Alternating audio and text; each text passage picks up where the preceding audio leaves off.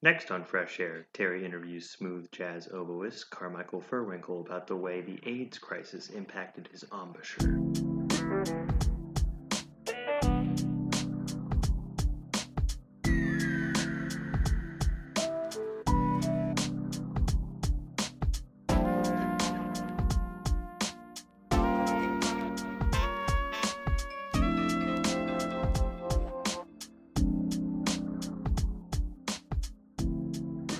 Welcome to Radio Free Portland, name pending change. Formerly Situational Significance, formerly not a podcast.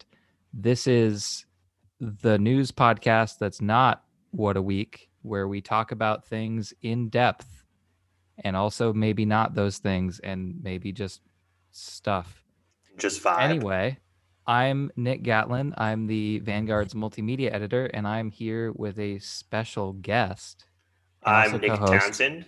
I am the Vanguard's managing editor, formerly arts and culture editor, formerly host of this podcast.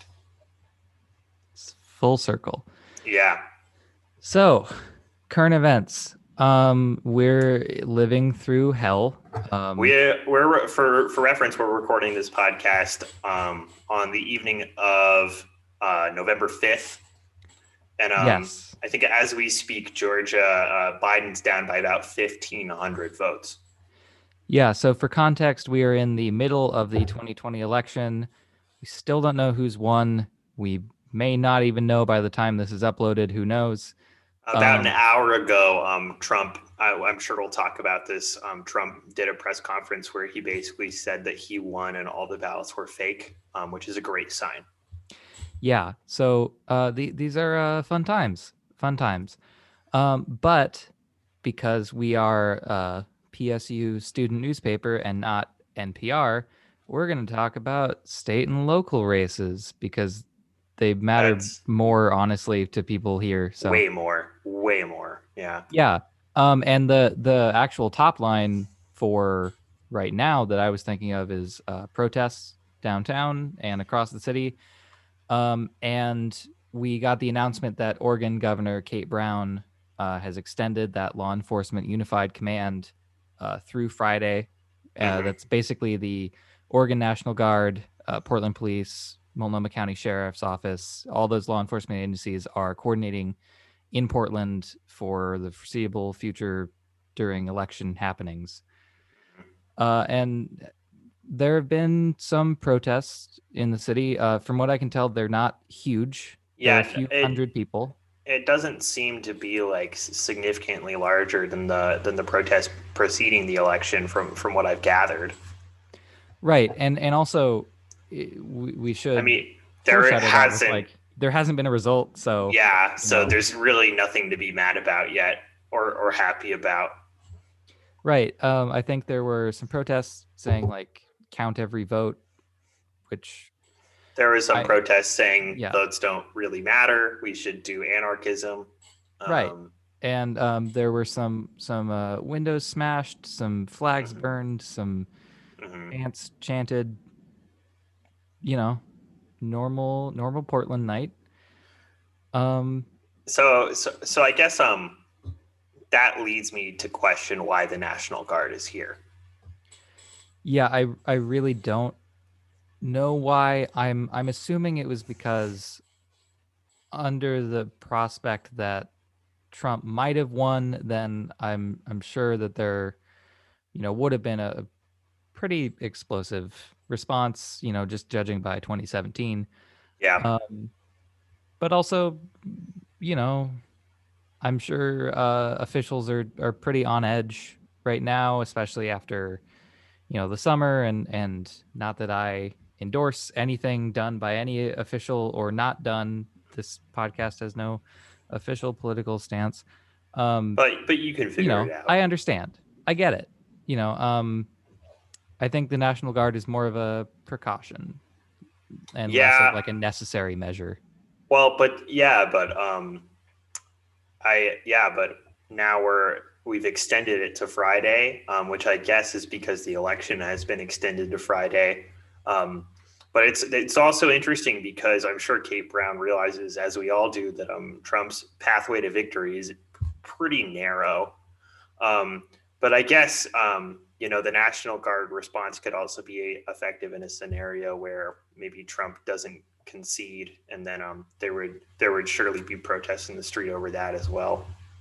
Yeah, and also, there is a genuine fear of right-wing violence or militias, taking some action.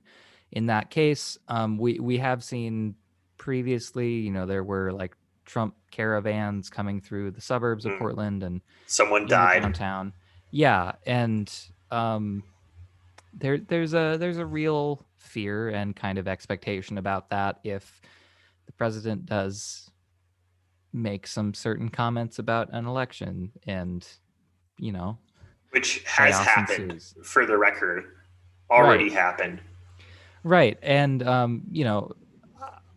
I would say that most of the anger right now has been concentrated in like Arizona and Pennsylvania at like election counting facilities, but yeah, who knows? I mean, it's 2020, so yeah, that's This is just something that's going to play out on a day-by-day basis, which is why it's so important that we record a podcast right in the middle of it, so that it's useless within 24 hours.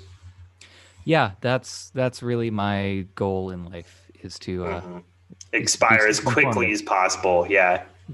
Yeah, and also I should note that I didn't actually get this story until today, and I forgot to put it in the outline for this podcast, but the Portland City Council actually today voted down Joanne Hardesty's amendment to decrease Portland Police's budget by $18 million. It was, I think, the mayor and Commissioner Ryan and Fritz voted against it, and that was Ryan the swing vote on that?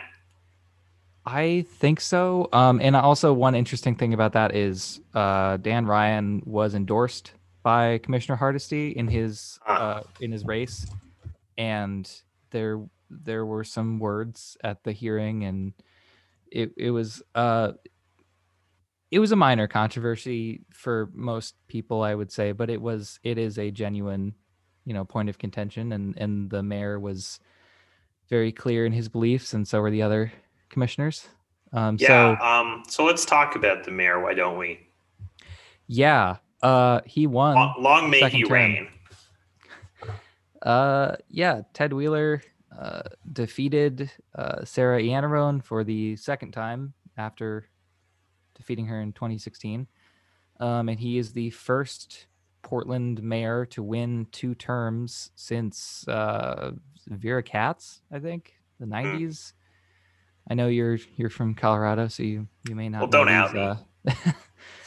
This deep lore. But yeah, the point is it's kind of unusual for a Portland mayor to win a second term, because it's kind of like the Defense Against the Dark Arts position. Whoever comes in is inevitably going to leave in disgrace and sadness. And it's a pretty long term for mayor.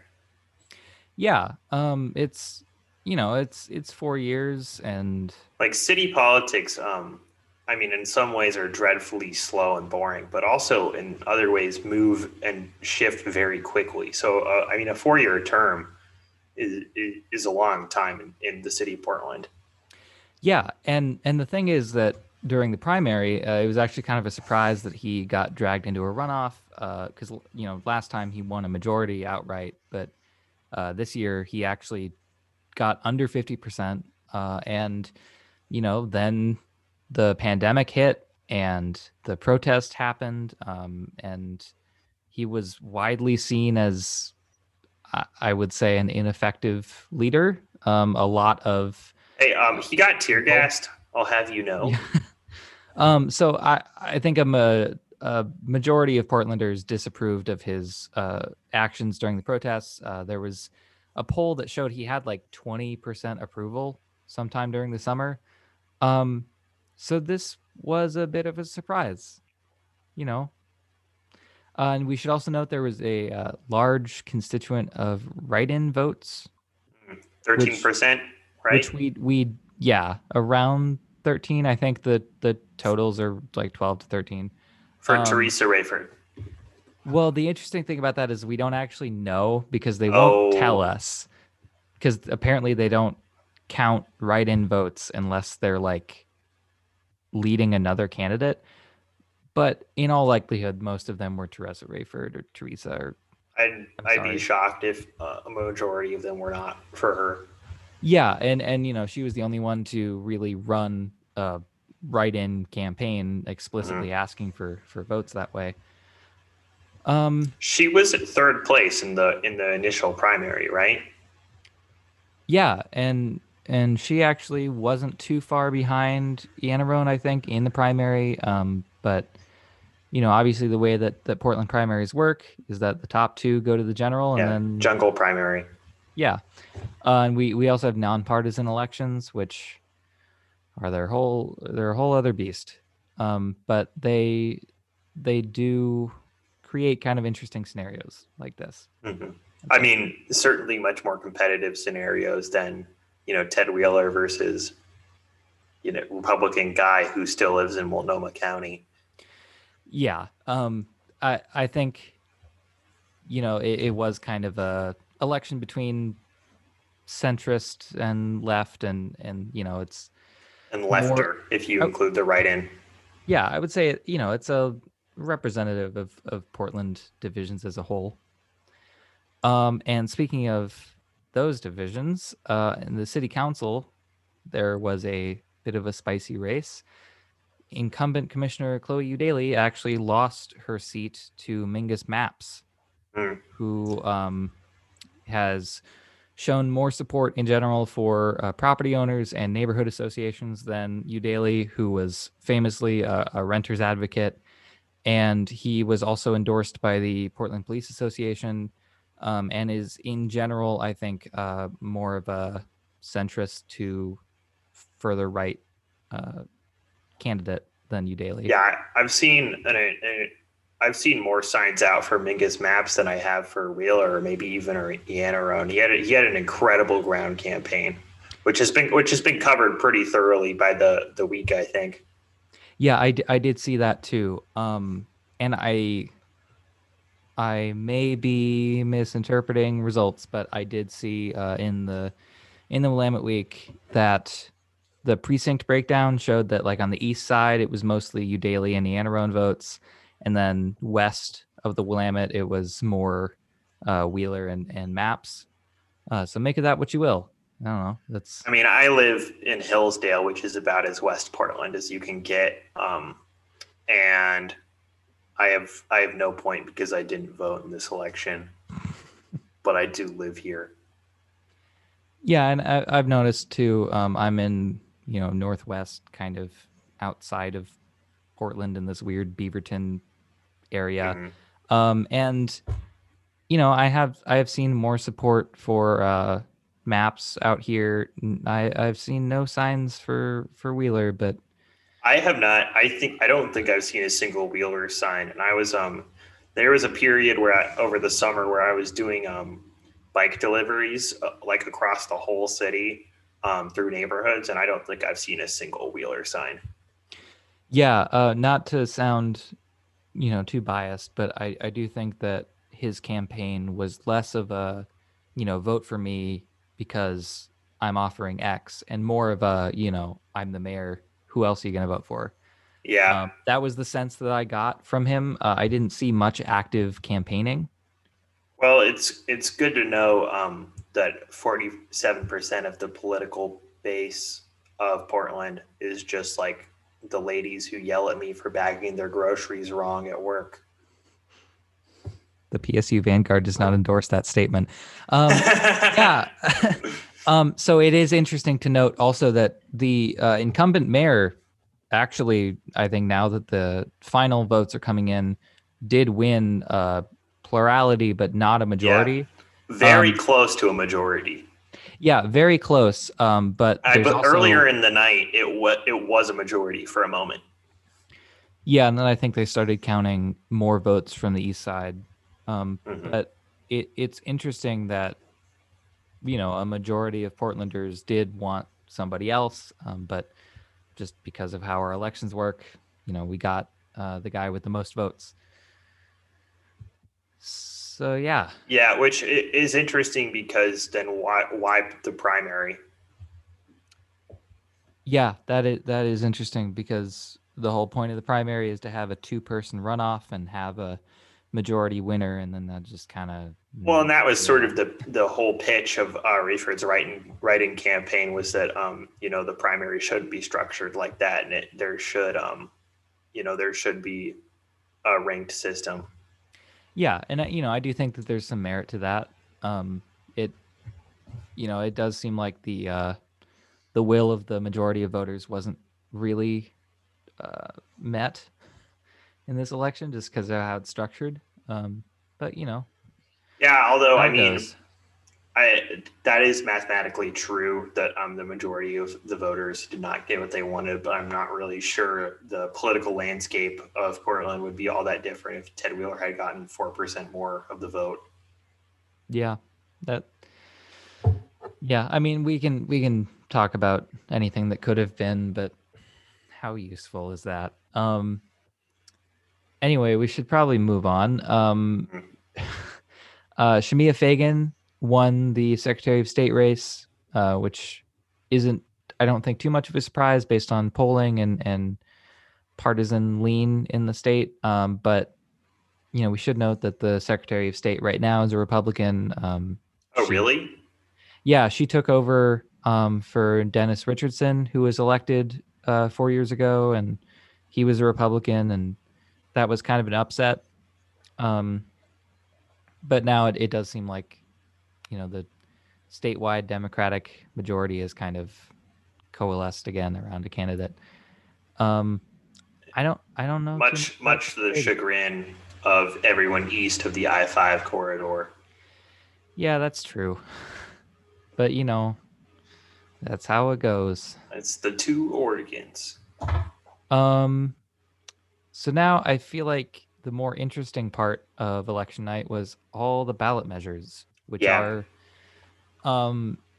based on they're getting some national attention for sure. Yeah, based on the candidates that Oregonians voted for versus the issues in the ballot measures, I would say the ballot measures are much more progressive, including Measure 110. That's true nationwide too. Yeah, that's really true of this entire election. But one measure that I would say probably made the most waves was Measure 110. Which made Oregon the first state in the country to decriminalize the possession of most, if not all, drugs. Cocaine, heroin, oxycodone, methamphetamine, possession of all those drugs now is... And LSD.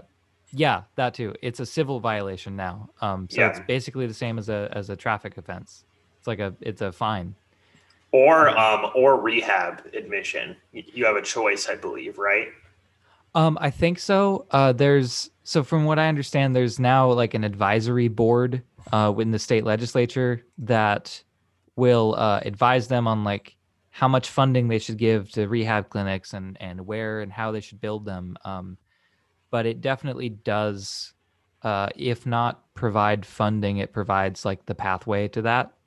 Mm-hmm. And also related is Measure 109, which legalized therapeutic psilocybin.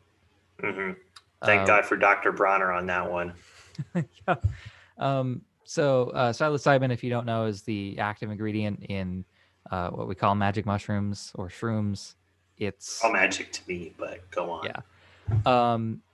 And it's one of those drugs that it's Schedule 1 under federal law, same as marijuana, but which puts it above cocaine.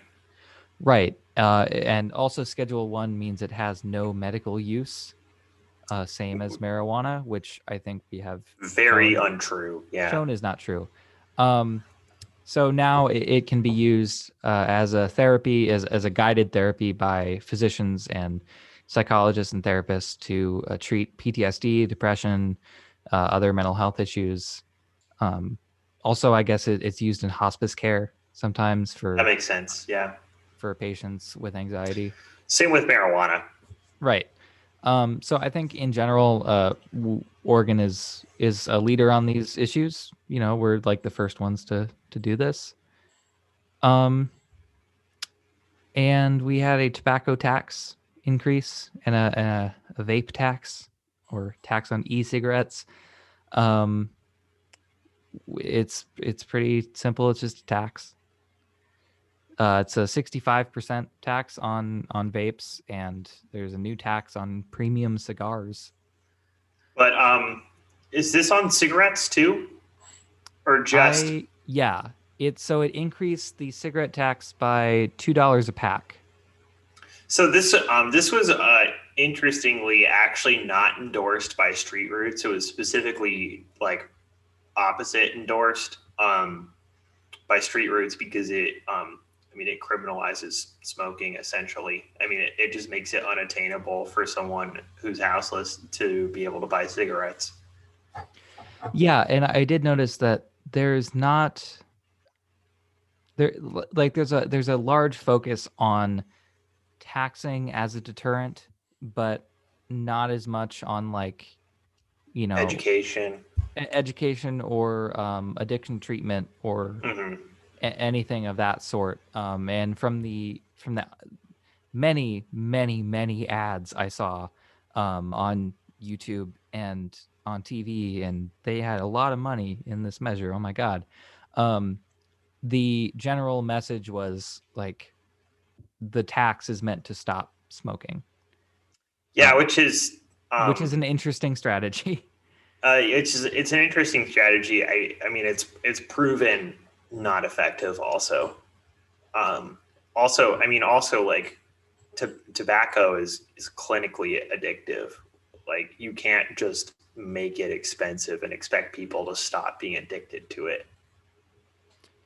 Yeah, and so I think on the scale of drug measures that we saw this election, there's a very strange range of ideas here. Like yeah, for sure. Like, if coffee cost $9 a cup, I would not stop drinking coffee. I would just be very angry about it. Right, and there is the sense, throughout history when people have been unable to afford alcohol and cigarettes, etc. I mean, they've, bought it anyway. There's a really interesting comparison here that I'm sure Ted Wheeler doesn't want to be made between measures like this and Bloomberg's nanny state when he was mayor of New York, limiting the cup sizes of sodas and basically outlawing formula for infants and very very similar cigarette measures, basically trying to improve the citizens' health just through brute force. Yeah, it does feel kind of similar to 2000s, 2010, early 2010 New York City kind of policies. It's interesting, it's that kind of that specific type of liberal policy that is kind of liked by no one, hated by everyone, but it happens. Well, I mean, I don't think anyone I don't think anyone who votes is particularly fond of it, but also it's really easy to ignore it if you don't smoke, and smokers are not like an effective caucus in an election cycle. Yeah, there's no smokers union as far as I'm aware. Yeah, and the tobacco companies clearly just don't have enough money to effectively message this, which is, for the record, a good thing. And you can't quote Vanguard on that one. Yeah, it is actually interesting that I saw like no fight from the tobacco industry on this, which is, I mean, I might have just been, consuming the wrong media, and they might have been targeting other markets, but in general, it does seem like kind of big tobacco doesn't have the influence it did. Well, another way to interpret that is that big tobacco has decided that increasing the price of cigarettes by $2 isn't going to influence their sales, because the people buying them are going to buy them anyways. Yeah, that's true, and it could be one of those instances where they're accepting, kind of a bad policy for them in order to kind of stave off meaningful reform. Yeah. Which I think they have done in the past, and what like soda companies have done with soda taxes and stuff. It's a similar playbook. Mm-hmm. Let's move on to more uplifting news. Multnomah County voters approved universal preschool. So did Colorado, for the record. Just throwing it out there. Yeah, no one cares about Colorado. Fair enough. So the measure, it's basically a 1.5% income tax on people who make higher than $125,000 a year, or couples making over $200,000, and that pays for tuition-free preschool for children between 3 and 4. Mm-hmm. And it was supported by the Latino Network, the Coalition of Communities of Color, unions, business groups, also the Portland chapter of the Democratic Socialists of America. There was a strong ground game for this campaign. Yeah. And there's a whole campaign up now, universal preschool now. I saw signs everywhere, just anecdotally. I had like 5 different signature people come up to me within a week. And that was on top of the psilocybin stuff and everything else. I mean, it was insane. Yeah, especially at farmers markets, for whatever reason, there was a ton of signature people. Yeah, and I think they did kind of target those, more suburban-y areas of the city where like that type of person who goes to a farmer's market might go. I don't know. Yeah. I'm getting into like pundit brain here, but yeah, it did seem like they were strategically targeting some parts of the city. I mean, whatever they did worked. Yeah, it worked really well. And like, I don't know, like we have universal preschool now. That's crazy. That literally didn't exist before, Yeah, and it's going to be really interesting to see how this develops, and what sort of impact it really does have on working families, because this is something that obviously is basically routine in every Nordic and a lot of European countries, but is sort of a first in America, from my understanding. It's happened on a more localized level, but Multnomah County is a big county. Yeah, and I mean, I think if it can succeed here, then that's a good omen for like the rest of the state or the rest of the country. I mean, if Multnomah County likes it, that's a very significant way to getting it passed statewide. Yeah, and I think it also shows that there is the will for free school. Mm-hmm. This was, specifically preschool, but who knows? Are you speaking in your own interest right now? Maybe there'll be a ballot measure about like tuition-free higher education. Who knows? I think the way that would realistically play out would be free community college, at least as a stepping stone. Yeah, and I also think it's, again, getting into my pundit brain here, but this is a city that voted for Ted Wheeler and Mingus Maps in this election, and they also voted for free preschool. Yeah. And I think if in that environment, it can win. Yeah, I mean, I think something important to consider is that basically every person who wrote in Teresa Rayford would have voted for this measure just based on what her politics are. So yeah, the Ann Aron and the Rayford vote were essentially united on this. Right, and I think that I haven't seen the official returns since like Tuesday, but I do think that it passed pretty convincingly. It wasn't like a super close measure, like the 110 was more like a 10-point gap. This was like 20. So yeah, anyway, that's just kind of a good omen. It shows that there is a will for that kind of stuff. And speaking of things that might ripple out across the country, Oregon voters decided to place limits on campaign contributions in the state constitution. This is something that is inherently very boring to talk about, but is one of maybe the most important issues on, especially on like a national level. Yeah, because this basically shapes like who gets elected to offices and like who has the money for ads. And I think the charitable way to read this this sort of initiative is that it's limiting the voice of wealthy people in politics. Yeah.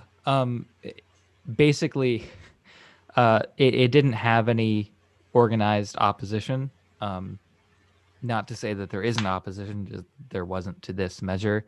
And it basically is Oregon voters saying that like money isn't speech. Which is it's a really interesting dynamic to have a ballot initiative, more or less invalidate a Supreme Court ruling. Right. And actually, state Supreme Court ruling a little while ago, I think, during the campaign, found that like under Oregon's constitution, you couldn't limit contributions. And so this was basically put in there to fix that and like amend Oregon's constitution. Yeah, because this is a constitutional amendment, so this invalidates that case. Right. And so with the U.S. Supreme Court as it is, I mean, no one knows what's going to happen. You know, they can do what they want. But in general, they have kind of respected the rights of state Supreme Courts to decide their own state constitution. I say in general because, again, who we have no clue. Who knows? But this likely means that campaign finance limits in Oregon will be regulated. Yeah, because this amendment doesn't specify a number, which I think is really smart because the number would just be wrong 10 years from now. Yeah, so it gives the power to the state legislature to set. Yeah. And basically it won. I mean, according to results from Wednesday, they might have changed by now, but not by much. It won by 4-1. I mean, it was a pretty resounding victory. Yeah, I mean, Citizens United is, I think, like the single most unpopular Supreme Court case of the modern era. I think even Republicans have something like 70% disapproval of it. Yeah, and the thing about ballot measures that's nice is that everyone has one vote, and there just aren't that many rich people. Yeah, and I mean, I think another really important thing about ballot measures is that there's no R or D next to it, you know? Yeah, and that's a thing that we've seen across this election is that certain issues are way more popular than maybe if you don't attach an affiliation to it, especially. Yeah, that's the nice thing about ballot measures is that they're nonpartisan, and regardless of who is actually supporting them, which is clearly partisan. Well, yeah, I mean, but also, when's the last time that you checked out every single ballot measure supporter? I haven't. Yeah, an interesting case study in this was on my ballot in Colorado. Every single ballot measure was approved except for one that would have banned late-term abortion, which was disapproved by I think like 65% or some very high amount like that. So I think what I want to say that proves is that people are actually paying attention to these ballot measures and are like critically analyzing them, maybe more so than they do political candidates. Yeah, and I would also say that in this environment where so much of national law, like especially settled, like centuries old law or decades old, is so up in the air because of the current composition of the Supreme Court and their kind of willingness to overlook precedent, it's even more important that states are taking it upon themselves to like write these rules into their own laws and constitutions. This is something that I think doesn't get enough attention. That isn't widely people aren't widely educated on. But state constitutions hold an incredible amount of power, and I mean at least for a period originally designed to be much more much more powerful than the federal constitution, which obviously isn't true today, but is worth noting.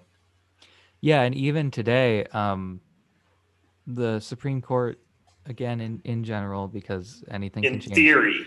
In theory, they defer a lot to state constitutions and state Supreme Courts. And if, like, the Oregon Constitution says, for example, abortion is a right, then there's not much that they could or would do about that. They would have to say that abortion is on all levels unconstitutional at the federal level to override that, basically. Yeah, just, in the very possible scenario, I would say that Roe v. Wade is either overturned or further deteriorated. Then that would just mean that, like, it's up to the states, and the states decide for themselves. Yeah, and I think even in the most extreme, we're getting into punditry again, but I think even in the most, I think even in the most extreme scenario, what we'll see is probably just a very serious rollback or limitation to Roe, and not just a straight ahead striking down.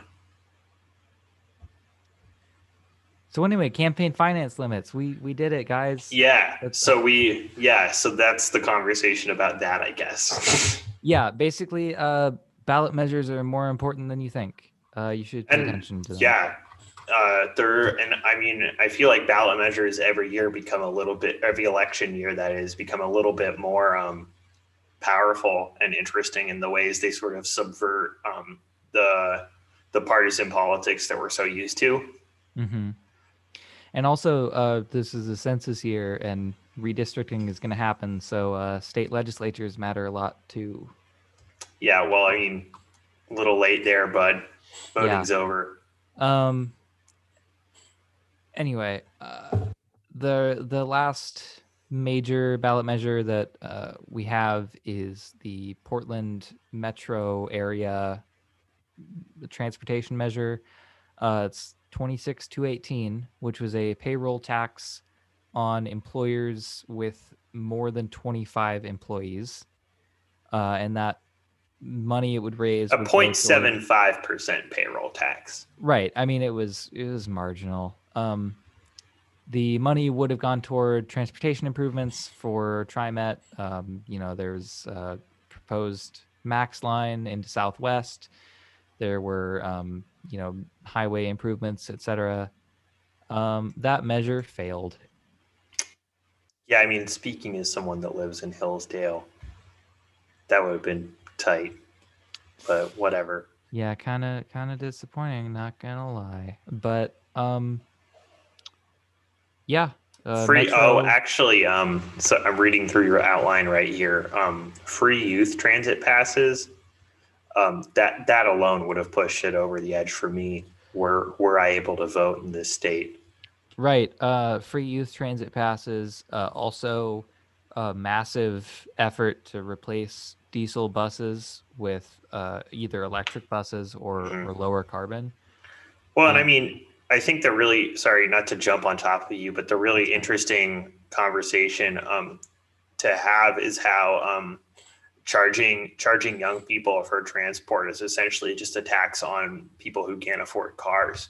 Because obviously you're not going to send your kid on the bus. If you have a car, you'll just drive them wherever you need to go. So by charging young people to ride the bus or the Max, you're just effectively taxing poor people. Yeah, to get into my I don't know, anti-Paul Krugman brain.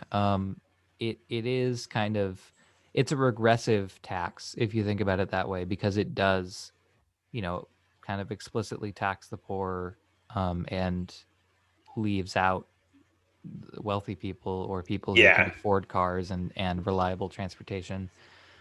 And the most of the the messaging that I saw on this measure was about the tax part, and like taxing employers, and that the one line, it was like, it's not the right time to tax employers. It's like small businesses are struggling enough. Which And I is feel like there was a lot of emphasis on that.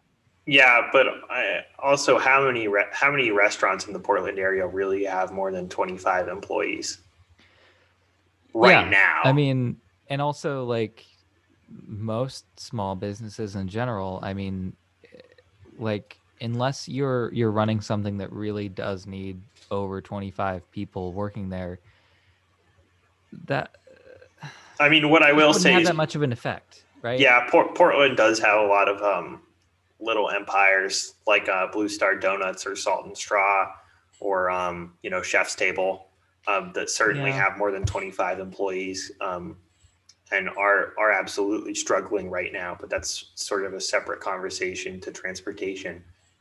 Yeah, and I mean, it's an interesting pairing for sure, to couple transportation with a payroll tax, as opposed to the individual high income tax to pay for preschool. yeah, I mean, there are a lot of options. There's preschool tax. There's just taking out of the general fund. Even, I mean, it's also interesting to me. I talked to Professor Miller about this before too, but this is a really good example of kind of political punting the ball, because Metro could have passed this or voted it down themselves, but instead they referred it to the ballot so that they wouldn't have to take responsibility either way. Yeah, they could sort of just wave their hands of it.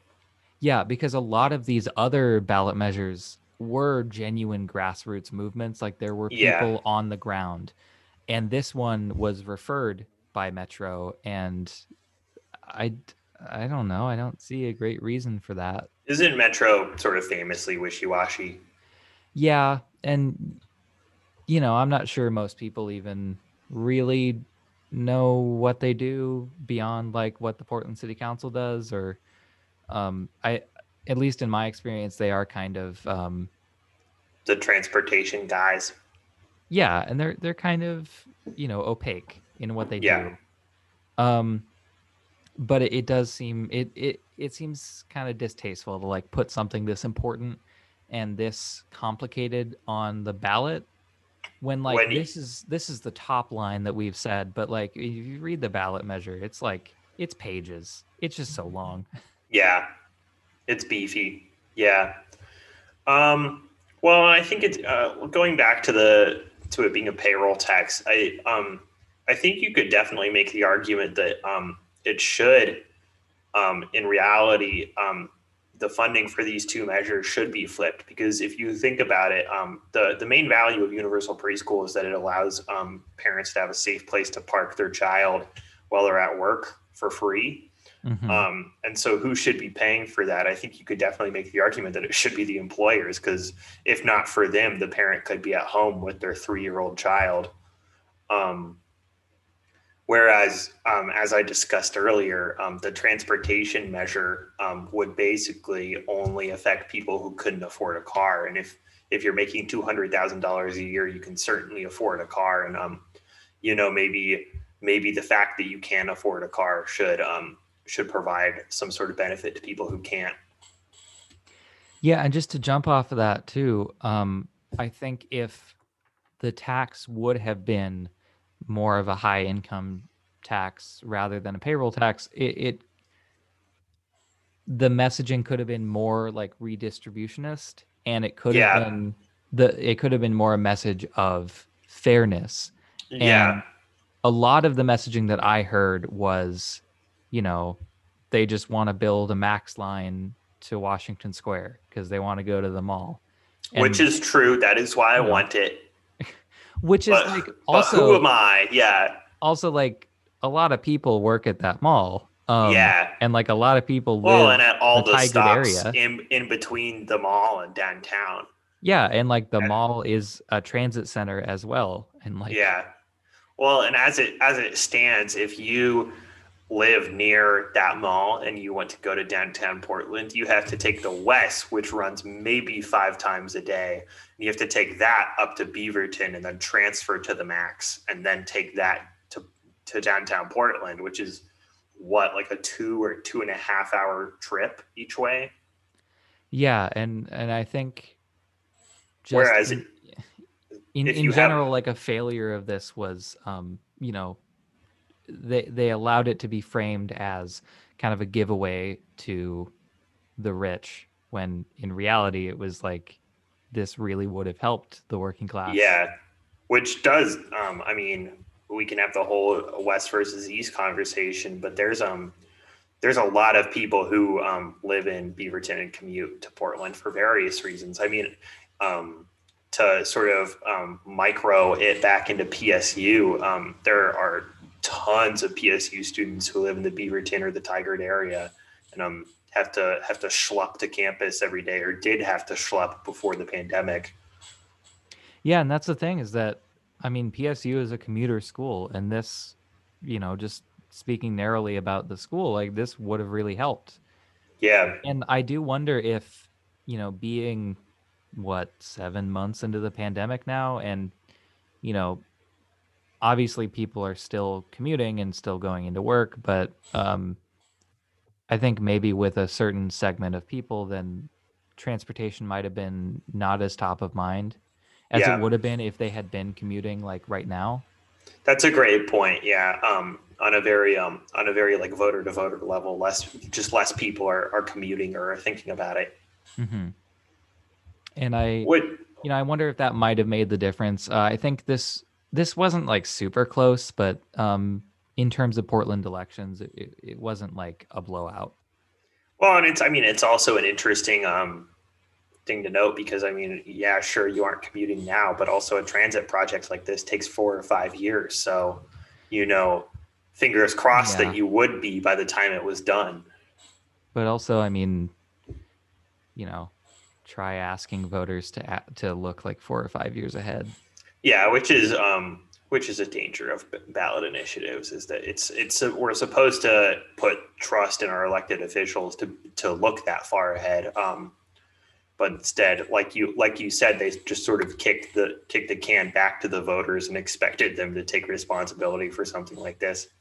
Right, and like they have a full staff whose entire job is to like research measures like this and tell the elected officials if it's good or bad and what it would do. And if you're asking like just average people to vote for $4 or $5 billion in new taxes, it's like, what?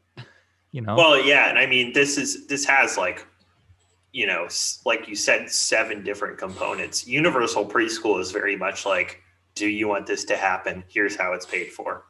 Or right. Or drug decriminalization, which besides the rehabilitation part, is essentially just just like a change in enforcement.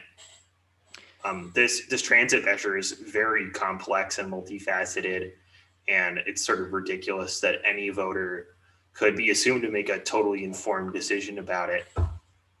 Yeah, and I think that's where something like the campaign finance measure succeeded where this failed. It's because that measure was pretty simple. It was like, should we regulate finance? And the answer is yes. But here, if you're like, should we allocate $5 billion from a 0.75% payroll tax on employees of 25 employees or higher, like no one's going to sit through that. And if they hear some like any argument, yeah, if they hear any coherent argument for or against, they're going to go for it. And, it just so happens that the opposition to this measure was overwhelmingly wealthy and had the money and time to make that argument. Yeah, and I mean, it's worth noting that like a 0.75% tax on Nike is going to be a lot more money than a 0.75% tax on, like the corner store around the block or whatever, which wouldn't have 25 employees, but pretend it does. Yeah, but Nike would literally go out of business and we would lose millions of jobs. Yeah, well, I mean, and that's the interesting thing about campaign finance is like, obviously, it could be more damaging to the small business to pay this 0.75% tax, but in the cost benefit analysis, it would cost them way more money to campaign against it than they would actually be charged on the tax. Whereas a huge company like Nike, I don't even know if Nike was involved in this. It's just the example I'm using. But like the 0.75% tax on Nike, they can actually run those numbers and say, well, we'll still save money if we spend X amount of money on an ad campaign against it and we strike it down.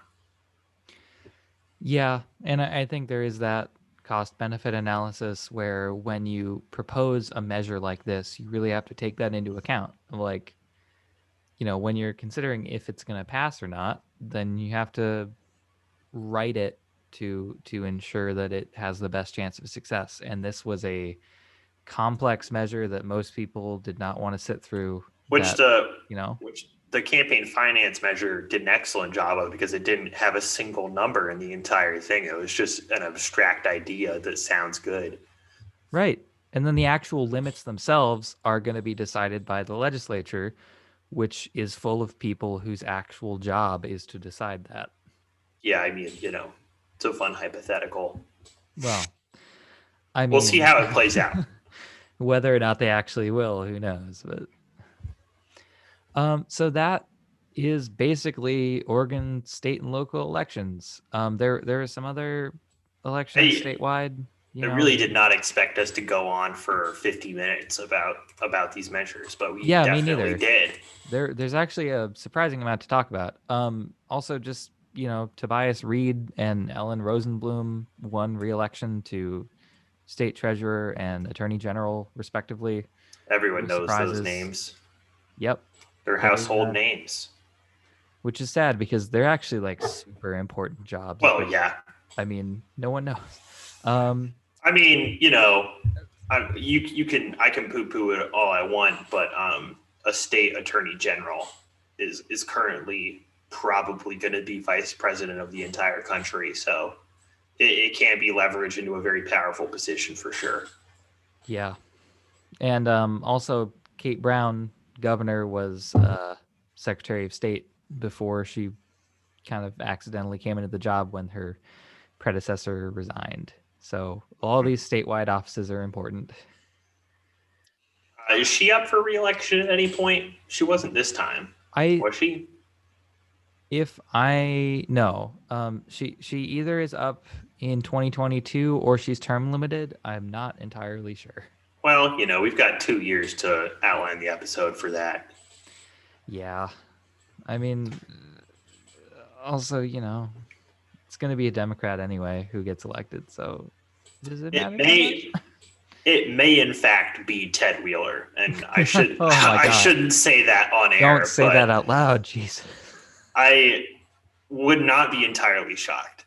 I actually just considered that. Oh my god. Yeah.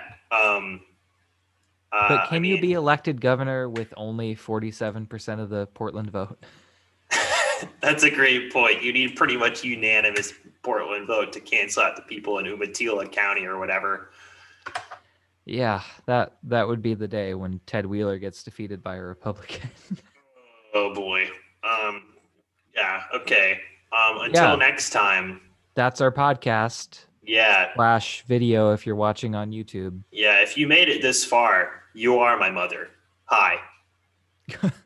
Yeah, actually, if you did listen all the way through, thank you for dealing with this. Subscribe to our Patreon. I don't know what life circumstances you're going through, but I hope you get through it. Yeah. All right. Signing off. Good night.